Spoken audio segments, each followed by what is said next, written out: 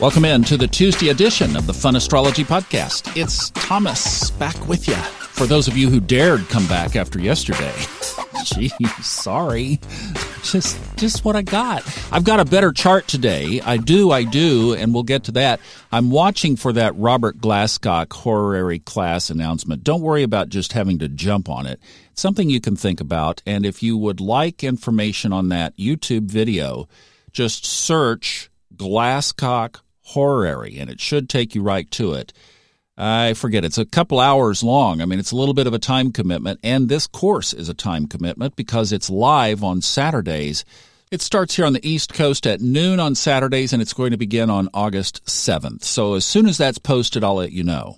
It'd be fun if a few of you brave adventurers would join in with me on that. We could kind of have a little group hug.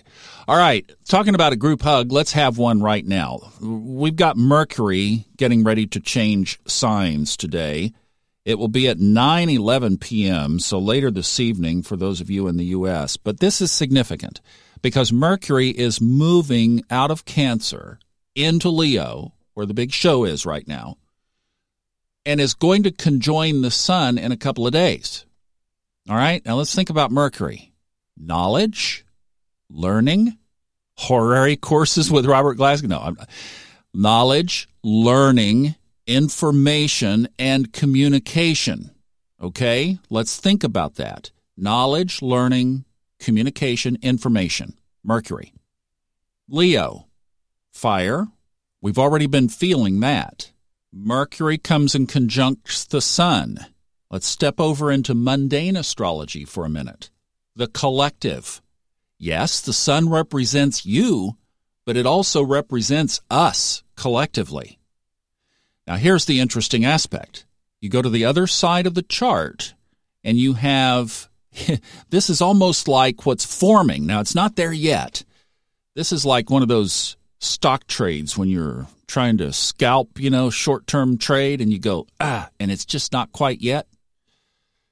But this is shaping up, and it's almost like an elongated yod. So later this week, by the end of the week, this will be in place. So we're in that applying or waxing phase of this. It's moving toward this energy. On the other side of the chart, we have the same involvement that we had with the yod last week. The south node is sextile to Saturn, 60 degrees, and Saturn is sextile to Uranus, 60 degrees. That together forms this triangle, this elongated triangle. I'll put the chart on the funastrology.com website so you can see what I'm talking about. The Tuesday chart is on the website. And interestingly, not that this makes it a yod, but Jupiter, you'll see on the chart a little green line. That's Jupiter forming a quincunx to Mercury and the Sun. So Mercury and the Sun become the pivot of what we're talking about here right now. Now, I'm going to go out a little bit on a limb. Could this be that maybe we'll be learning more knowledge and information about whatever this finger of God is over the next week or two, or 3, or 6? But could this be a little bit of a setup to give us more information, more clues, more knowledge and awareness of what this aspect is trying to tell us? Now, some astrologers might claim that they already know and make predictions. And if so, that's great. Or they're just bold or stupid. Okay, I was going to say it, right? I was going to say it.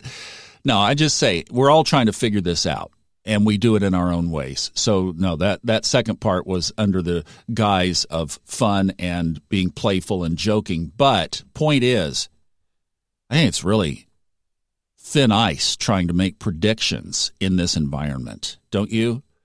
All right, one other aspect to this whole thing, and that is the moon is in Pisces and will be conjuncting Neptune today. So I think we all know that what's going on, whatever it is spiritual. And that certainly gets a little extra kick today.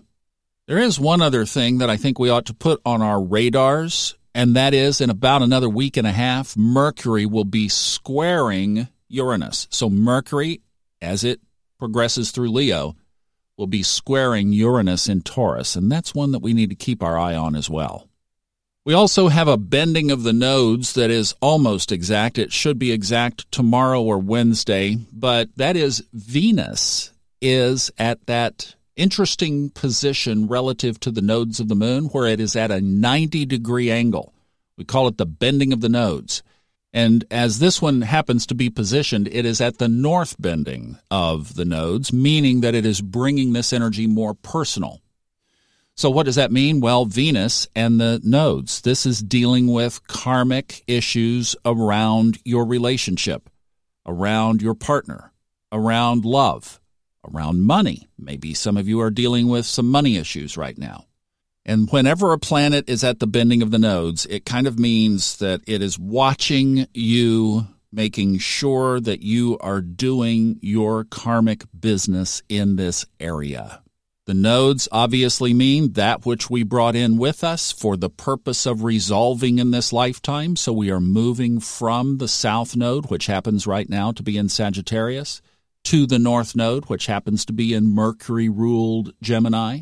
So there's an hour we could do just on this, but a short version of it would be that moving in that north node direction is learning about this karmic path and having some of those secrets that are locked up in that Sagittarian, from a south node perspective, cloak of let's just have fun, but I'm not going to tell you all the secrets. I'm going to put on a front. And then the north node is saying, let's let some of those secrets come out. They'll be communicated. And knowledge and learning and application of new ways of moving in our relationship. So maybe the thing is, if you wanted to just short summarize this, learning new ways in relationship, love, and money could be a good, and home and family, right? All of that, all those Venusian characteristics.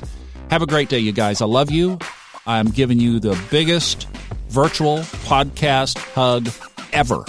And I'll see you back tomorrow for Hump Day.